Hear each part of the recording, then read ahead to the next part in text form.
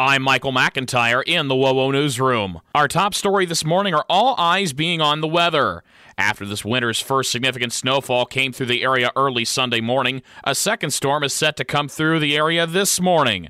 According to our partners in news at ABC 21, Northeast Indiana can expect to see widespread snow showers through early Monday afternoon with about 1 to 2 inches of snow expected. Roads that are not treated could produce plenty of travel issues across the area, as you can stay tuned to WOWO for the latest in regards to travel conditions, as well as school delays and cancellations. The Indiana Attorney General's office, in conjunction with 38 other attorney generals, has reached a $1.85 billion settlement with the student loan servicing company Navient. The settlement, which includes more than $31 million for Indiana, comes after the company was accused of deceptive student lending practices.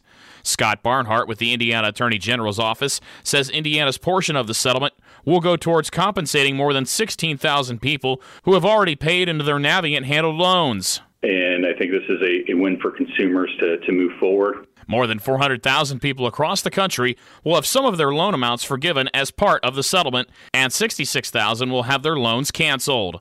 Indiana lawmakers are holding off on pursuing major anti-abortion action as they await a U.S. Supreme Court decision that could roll back abortion rights across the country.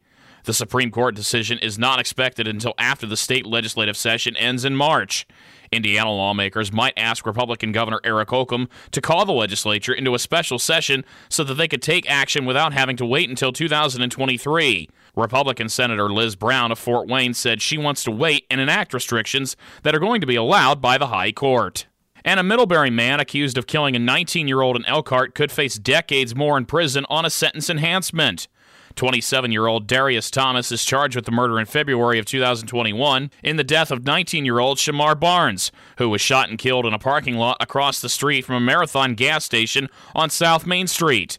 Thomas was arrested in Memphis, Tennessee several weeks later. Prosecutors filed an amendment adding a firearm enhancement to the charge against Thomas. If convicted, he could face another 20 years in prison for using a gun in the crime, on top of a maximum of 65 years for murder. For these stories and more, head to WOWO.com.